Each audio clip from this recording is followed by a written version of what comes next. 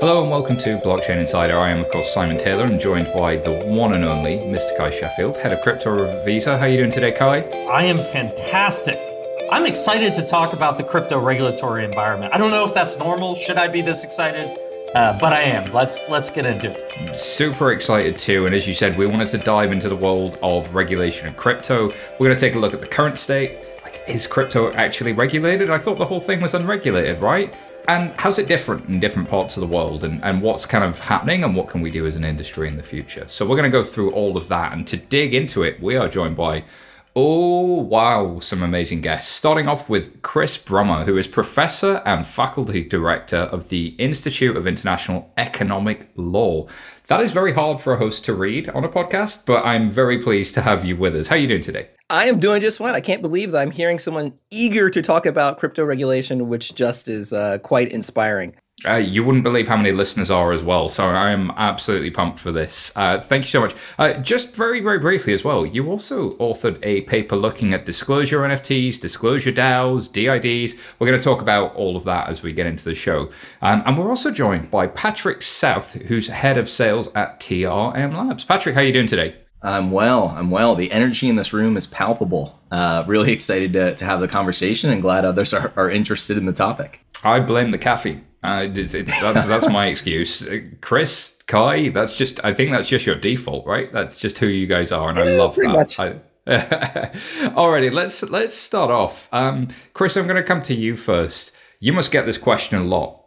Is crypto regulated? So I do get that question a lot, usually after the word, what is crypto? And I think that in and of itself is kind of telling because, even the term crypto is at times a bit of a term of art. So is the term regulation. And I think that very often when people are talking about regulation, it divides into a series of questions. Number one, is a certain activity subject to regulation? And then number two, is there someone who's actively regulating in that space? And the answers for both of those can be very, very different. So one is kind of a jurisdictional question, which is this something that can be regulated? And then, who is the cop on the block is the other. And that second question, particularly in Washington, D.C., starts to become a little bit blurry depending on, obviously, the specific crypto asset that we're talking about. Patrick, do you want to follow that lead and just sort of talk about some of the activities that are and some of the ones where it's more of a gray area? Yeah, certainly. I think Chris did a really nice job of outlining like the bifurcated approach, if you will, is to how to think about this. I think the question that is more top of people's minds right now isn't, is crypto regulated, but it is, how is crypto regulated? And depending on the jurisdiction that you operate in, that answer can either be relatively simple in terms of a very clear explanation as to how crypto is regulated, or infinitely complex in terms of the number of regimes that have some sort of regulatory purview into the type of activities that are being performed. So if I am a VASP, for instance, a virtual asset service provider that operates in the United States is a jurisdiction, there may be several different regulatory agencies that have some degree of oversight on me. So I may have CFTC oversight for some portions of my business. Perhaps I'm a regulated DCM. I may have some oversight from FinCEN if I'm a money services business or I'm I'm an MTL. There's a variety of different ways that I could end up being regulated. And I think folks are trying to get comfortable with that. Now, that's using the US as an example. I think there's a number of there's a number of other advanced regimes that have put in place some good infrastructure around this. So Japan, the JFSA, for instance, has put a lot of thought into how they regulate crypto asset activities, the Monetary Authority of Singapore. And so for businesses, crypto businesses that operate in the landscape, there's kind of a question of, as Chris highlighted, what sort of activities am I engaged in? And then is the regulator and the jurisdictions that I operate, do they have some type of oversight regime? And what do I need to do to comply with that? Now, where we're seeing more and more gray areas these days are as folks enter the DeFi landscape, or you hear more and more on NFT marketplaces and this type of activities. And there's a question of like, is an NFT by itself, a security and subject to securities regimes that exist, or is it not? And therefore it's more analogous to how art marketplaces are regulated or unregulated today. And so a lot of it really comes down to the activity that is occurring itself versus some sort of like broad paintbrush to say, if you are doing X, you are Y. And I think that's where we spend a lot of time helping folks think through. So guys, my homework here, based on what you just said, I think there are like easy mode activities where I'm using crypto to make a payment. Therefore, I would fall under the depending on what jurisdiction I'm doing that, where in the world I'm doing it, I would fall under various types of payment regulations. So I might be a money service business. I'm allowed to move money on behalf of my customers. And therefore, in the US, that would be an MTL license. In Europe, we would call that an electronic money institution license or an EMI license. And there are many similar equivalent license regimes that different regulators have around the world.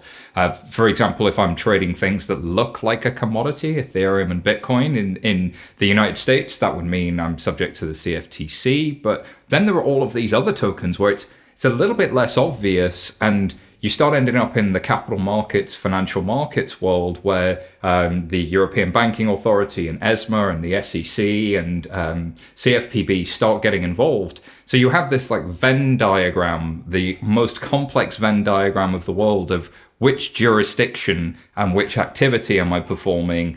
By the way, we're at a frontier, so we don't really know because there's so much innovation happening here. Is that a fair summary? So I think that's a very fair summary. I just want to pick up on that observation. I like the Venn diagram, and depending on what country you're operating in, just how deep that Venn diagram goes can depend, on the facts and circumstances. But to add to the complexity is that in the United States you have this top level of, let's call it federal regulation, depending on what the product is. But we also have the states who have something to say about how different aspects of the crypto ecosystem are regulated.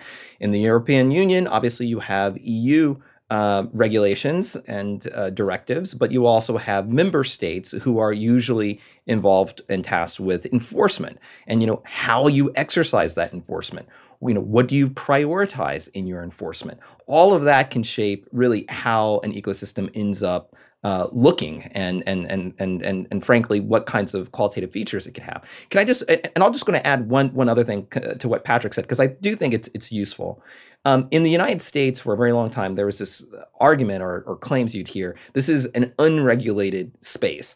That's not really correct. It's not unregulated. It's not as if there are no laws and no rules and no particular regimes that can be relevant to crypto asset transactions. I mean, you have, as I said, state laws all the way down to common law fraud in the United States, all the way up to very specific rules and regulations about how certain types of businesses and operations are permitted to be facilitated, licensing regimes.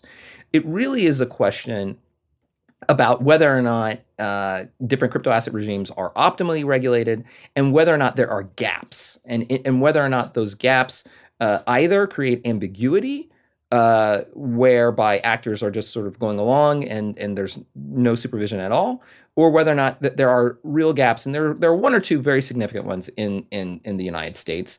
And the question is, well, what's the regulatory response to those gaps? Because even where there is a gap, a regulator can choose to enforce certain kinds of actions and kind of force the issue and to create law through lawsuits, right? Or a regulatory agency can, try to provide guidance, that may not technically be under its purview, but to offer some kind of soft law nudging to different kinds of market participants to give them a sense as to what their expectations are.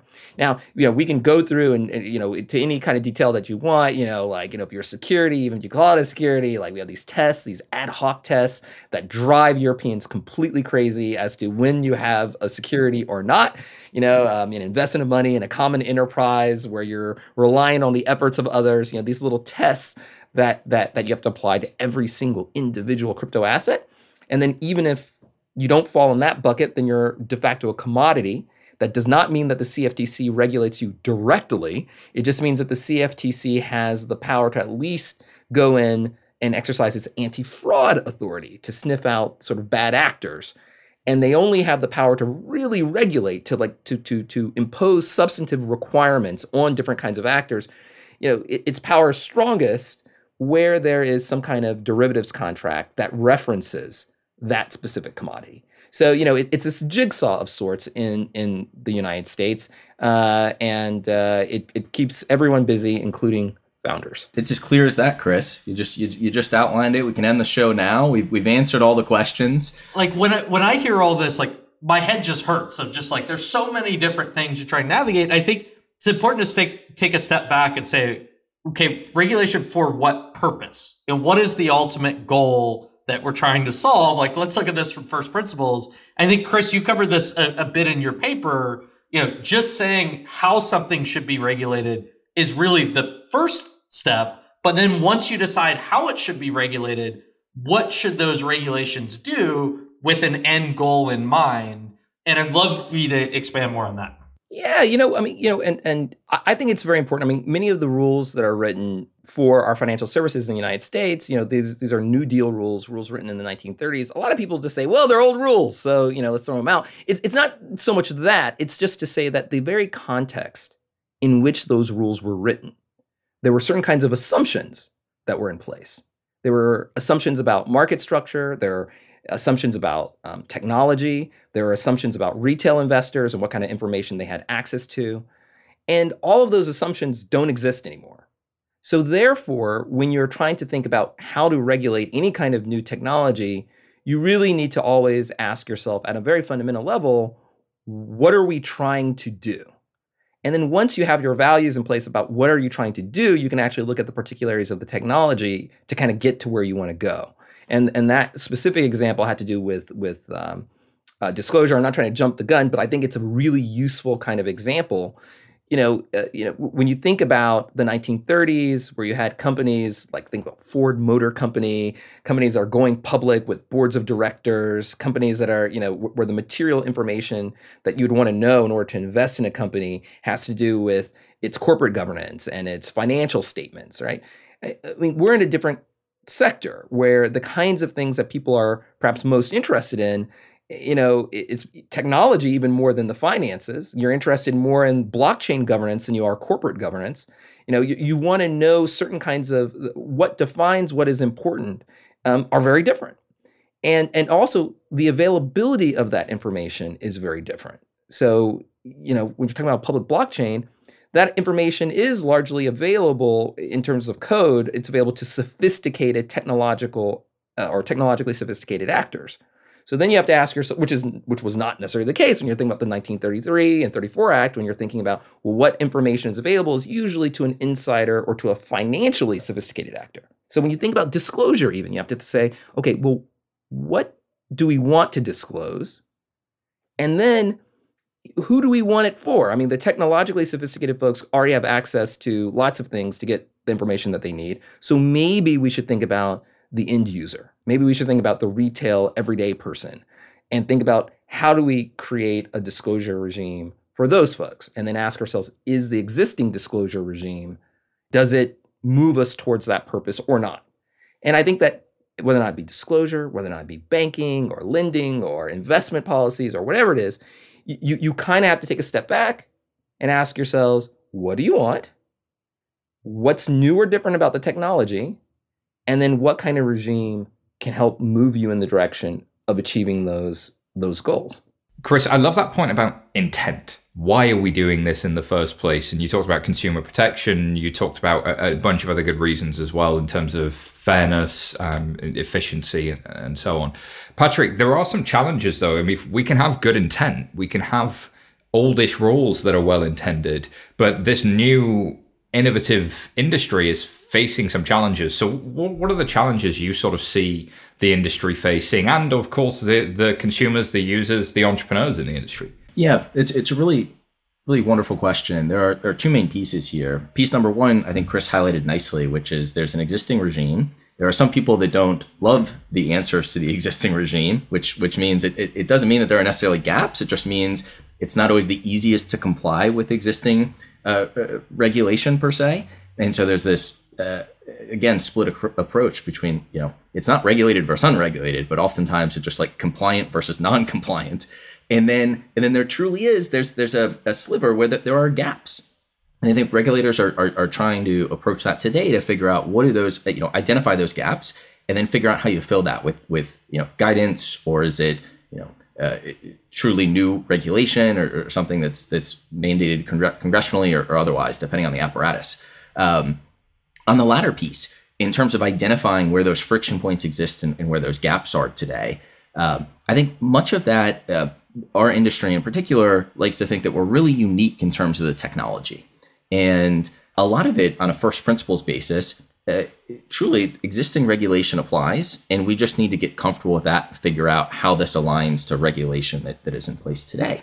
But there are instances where I think like DeFi in particular is really, really fascinating around this in terms of looking at what our existing apparatus looks like today and some of the nuance around DeFi in terms of how that's going to be regulated. And so, again, pointing to the US in particular, there's been a lot of thought that has been done amongst securities and commodities regulators, so the SEC and the CFTC, in terms of, hey, can something start as a security and over time become, to use a bit of an archaic term, but like sufficiently decentralized to become to transform itself into a commodity? And there was some language around this being a possibility, and I think there's still a lot of question marks as to how this occurs. And given the Cambrian explosion of activity we've seen in this space, like literally the pure number of like ERC20 tokens, the number of assets of that token contract type on Ethereum, at least, it's exceeding like 400,000 different types of digital assets. And there's no real path for these per se in terms of how something can transform from a security to a commodity to a currency over time. And so I think there does, maybe back to your point, Simon, you talked about this Venn diagram. I think about this Venn diagram as like infinitely complex. And what comes to mind is, I think all of us, having operated in this space, remember the money flower, the CBDC money flower that exists. And it was in every presentation from 2018 to 2020. And like everyone like used it. We almost need like a regulatory money flower. And I see it being like as complex as that, where there's like so many overlapping edges, where there's like very small areas that will say like, you are regulated here and here's how you're regulated.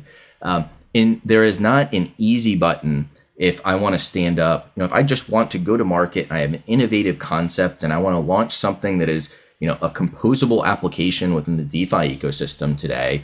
What are my regulatory responsibilities? There's not an easy answer to how I can do that, a push button compliant approach today.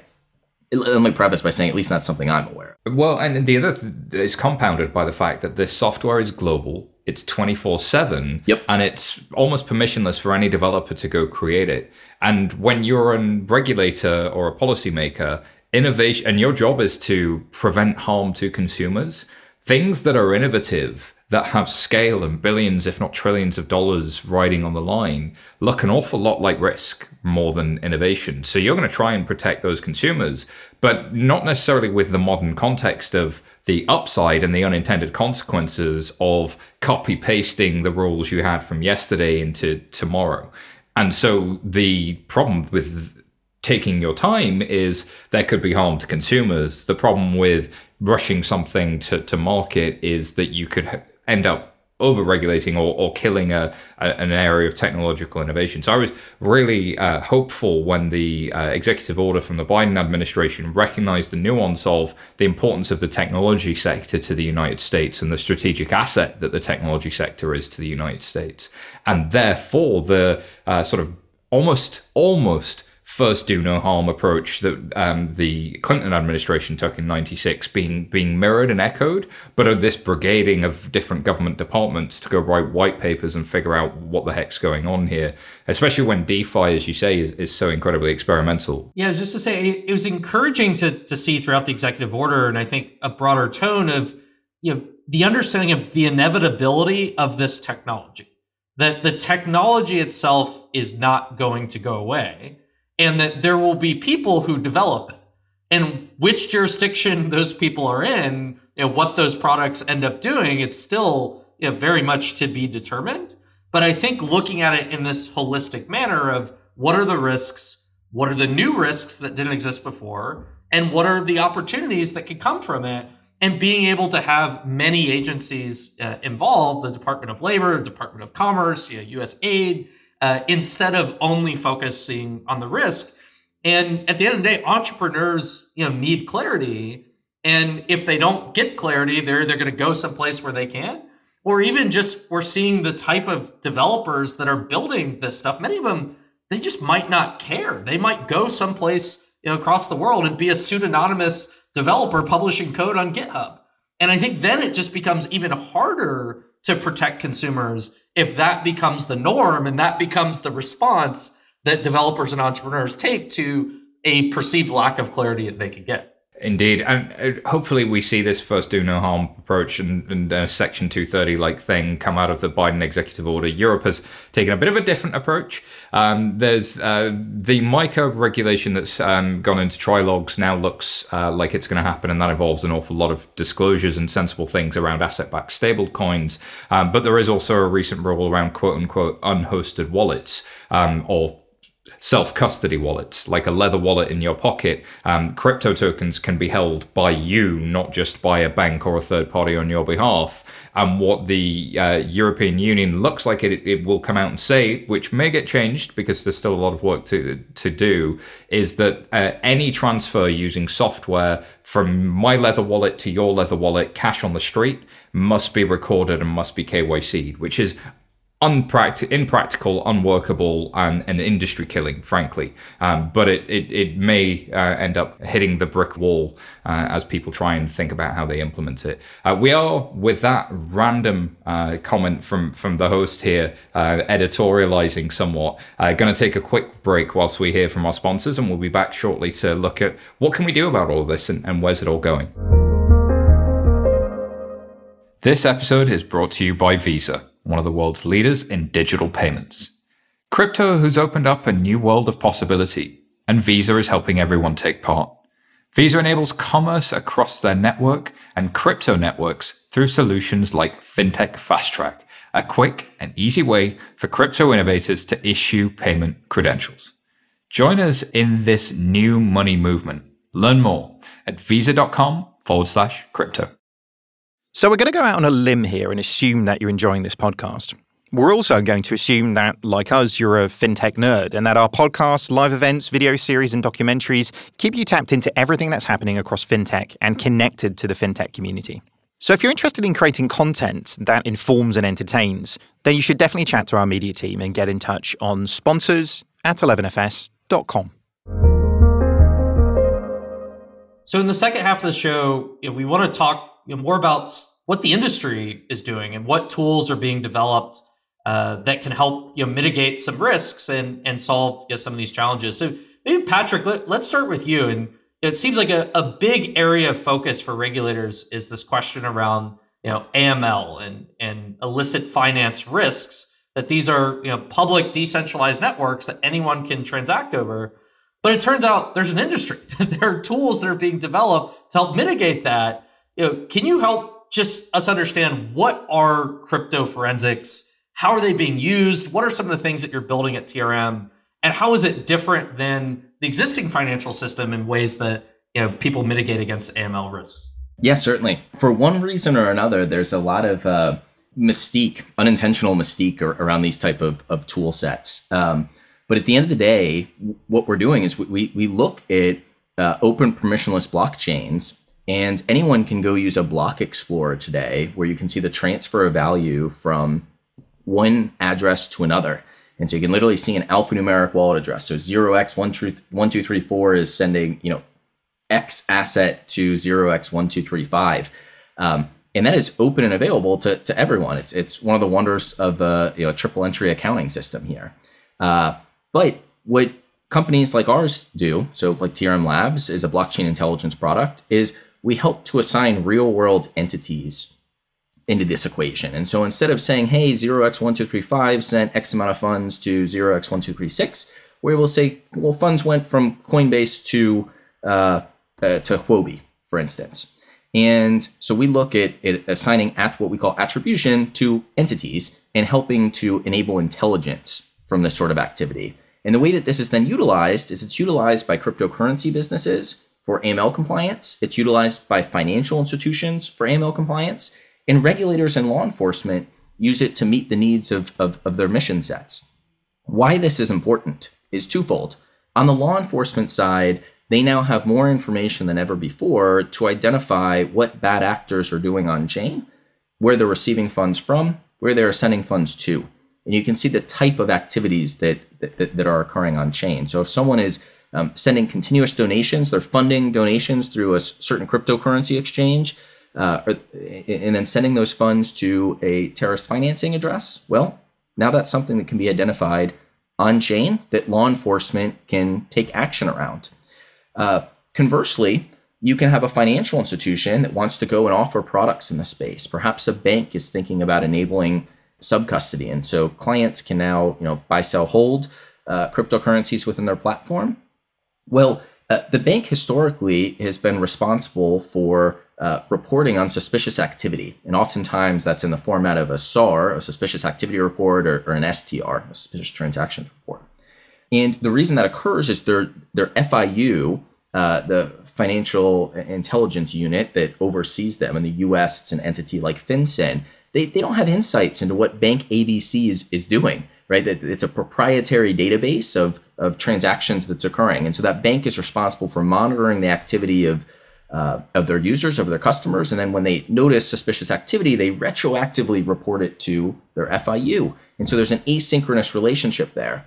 Well, thanks to this type of technology, there can now be a synchronous relationship where if Kai took funds from a darknet market and sent those to his bank, the FIU would now have real-time intelligence using these type of tool sets that Kai had done this. So at the same point in time that a bank is realizing this, the FIU would, and there can now be more actionable intelligence being taken versus the asynchronous relationship where the bank doesn't figure that out for 30 days and then reports it to their FIU afterwards. Super interesting. So Chris, how do you think about on-chain analytics? And as you talk to policymakers, are there other applications for it? It seems like very clear, AML enforcement, law enforcement agencies are using it.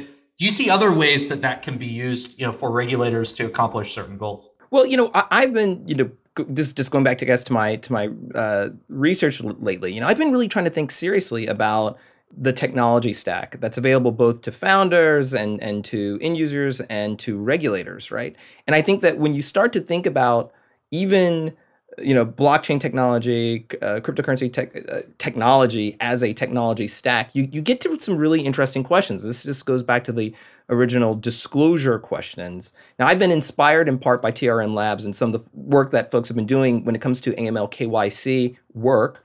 And I've been asking, well, are there certain kinds of principles to that work that could perhaps be transposable to securities law? Since when you think about securities law, a lot of time if you're, say, in a way, you have to be whitelisted as an accredited investor, maybe for a private transaction, or you have to be whitelisted in the sense of having received in some way or another disclosure in order to participate in a fully sanctioned securities offering or something, right? So are there ways? It's not really like a forensics approach, but can you build infrastructure to support literally the blossoming of this ecosystem, but can you do it in a way with crypto native tools? And I think that's a really interesting kind of a question. And it gets back to the issue of rethinking these original ideas. Like, what does disclosure mean? Qu'est-ce que c'est? Disclosure. What does that mean, for crypto native systems?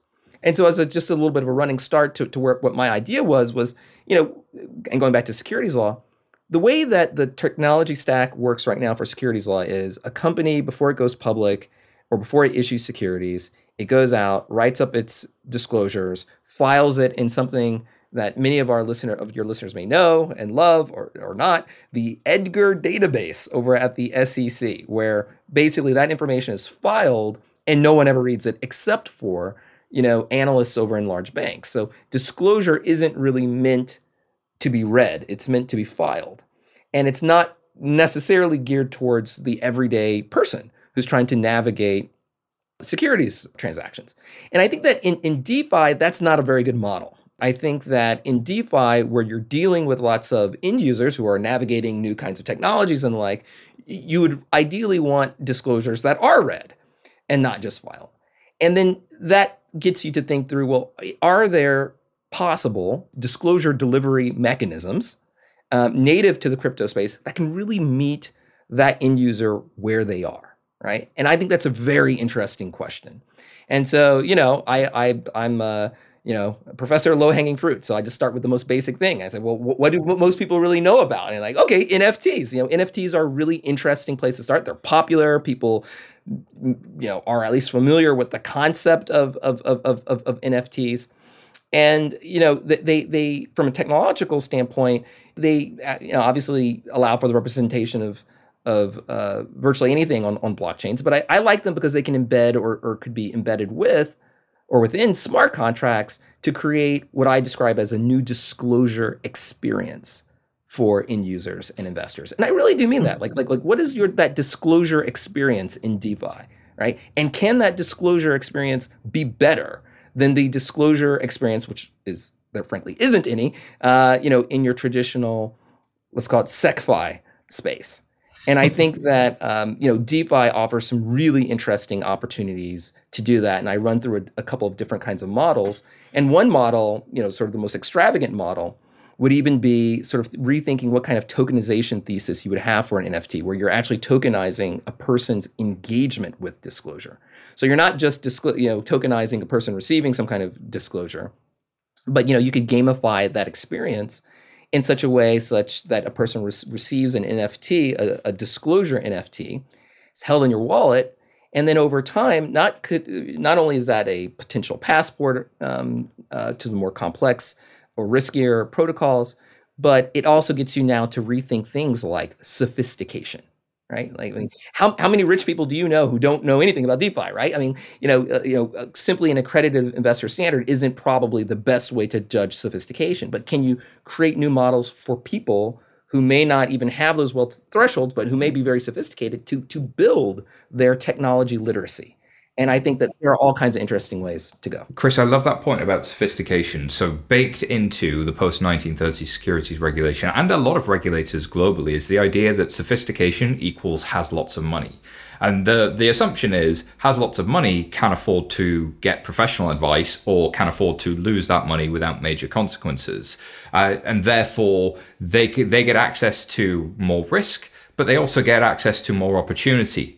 And sophisticated might mean DFV, deep fucking value on Reddit, looking into meme stocks and identifying things that could really work for the activist consumer investor who is well informed, may not have a accreditation from a recognized entity, may not have something, but there are new ways to kind of do that. So I think rethinking what sophisticated means is a great first principle to start thinking about how do I then use this technology stack to evidence it. And how many times have you signed up for a product and just gone, yes, next, yes, next?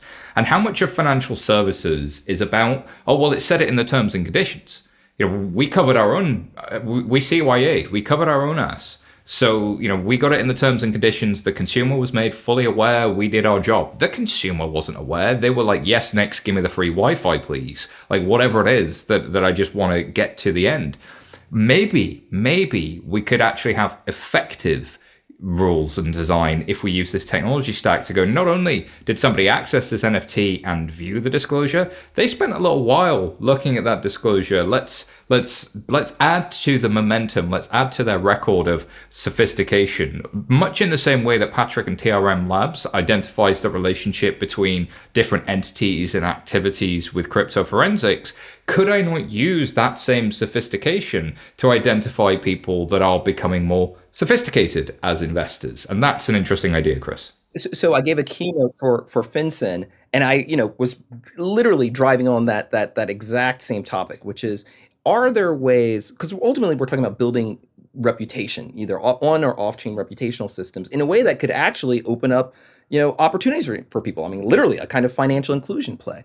But it's can you use the same technology, perhaps that's used to keep people out, in ways to also get people in, and in doing that to sort of build a healthier ecosystem, and to do it in a way that's actually superior to the legacy, regulatory stack.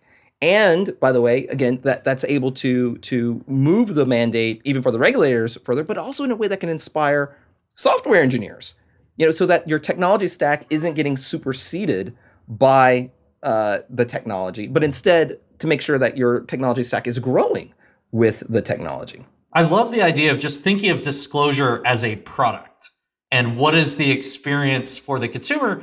And also this notion of, I think what makes DeFi particularly really unique is the composability, where you interact with a DeFi application that actually has like multiple other protocols and applications on the back end that it's interacting with.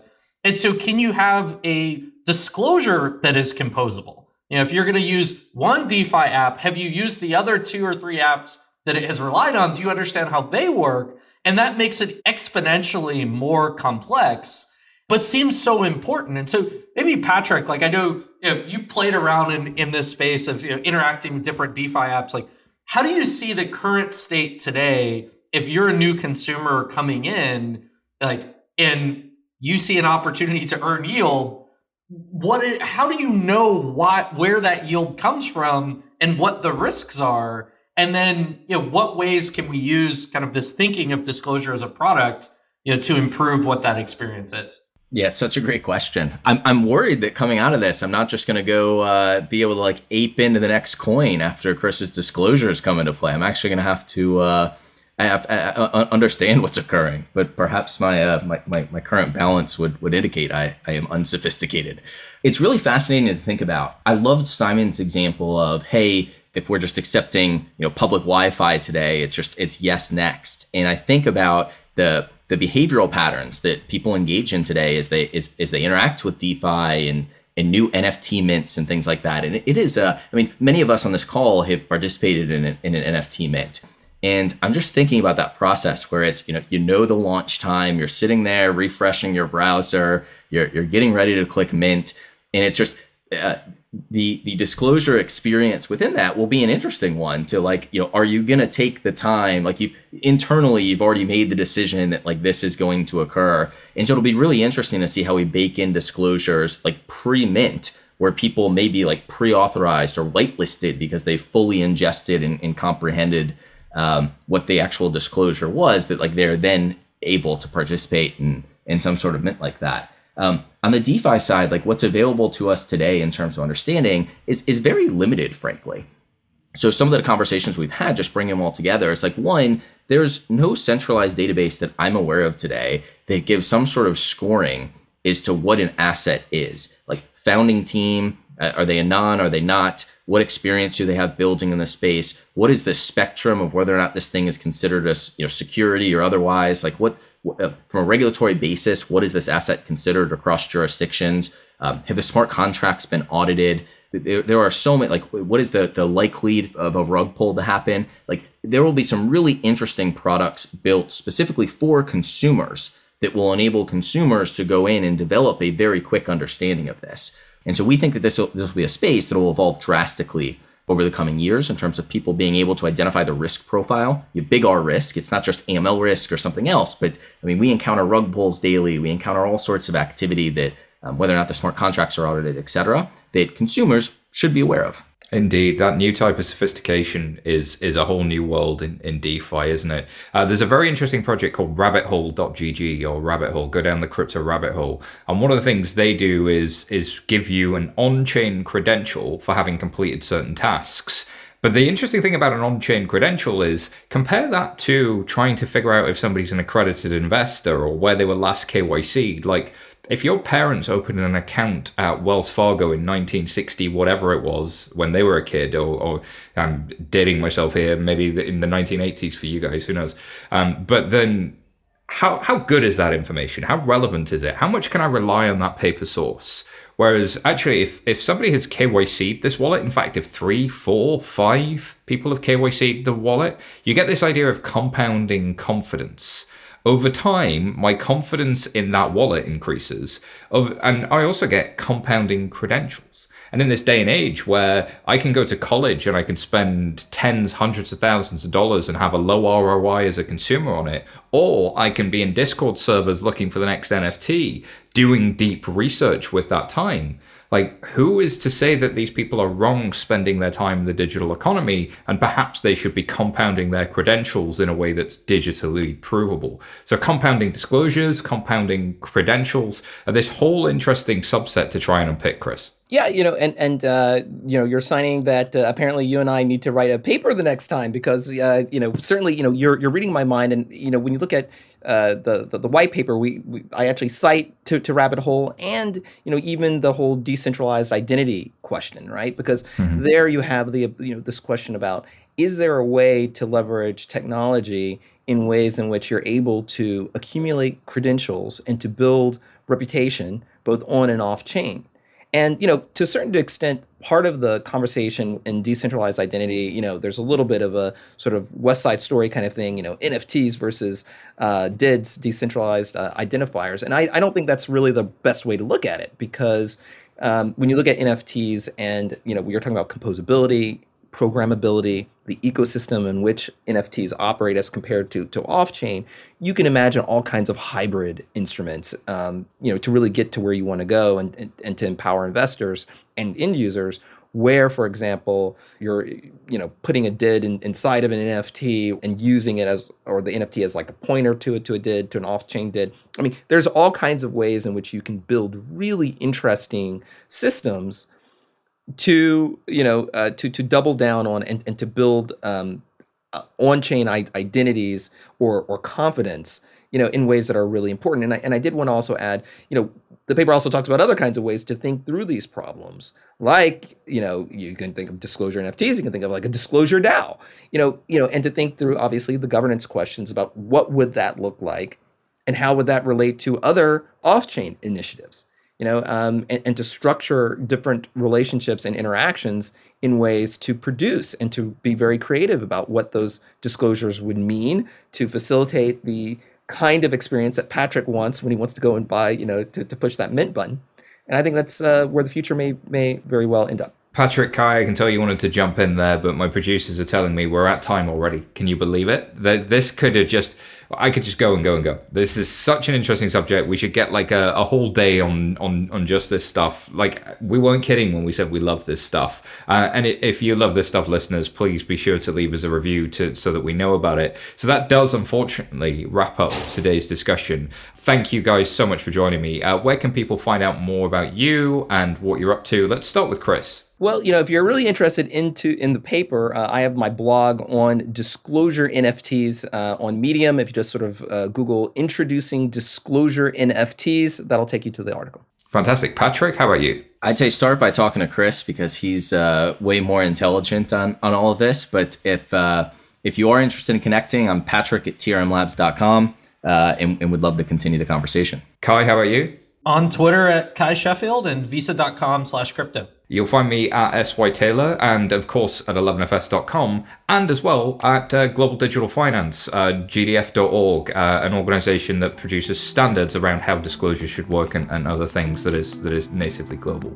Thank you for listening. If you like what you heard, do remember to subscribe to the podcast so you never miss an episode. We have so much in the works, and we're excited for you to join us there. Stay rare, stay weird, and LFG people. Let's do this.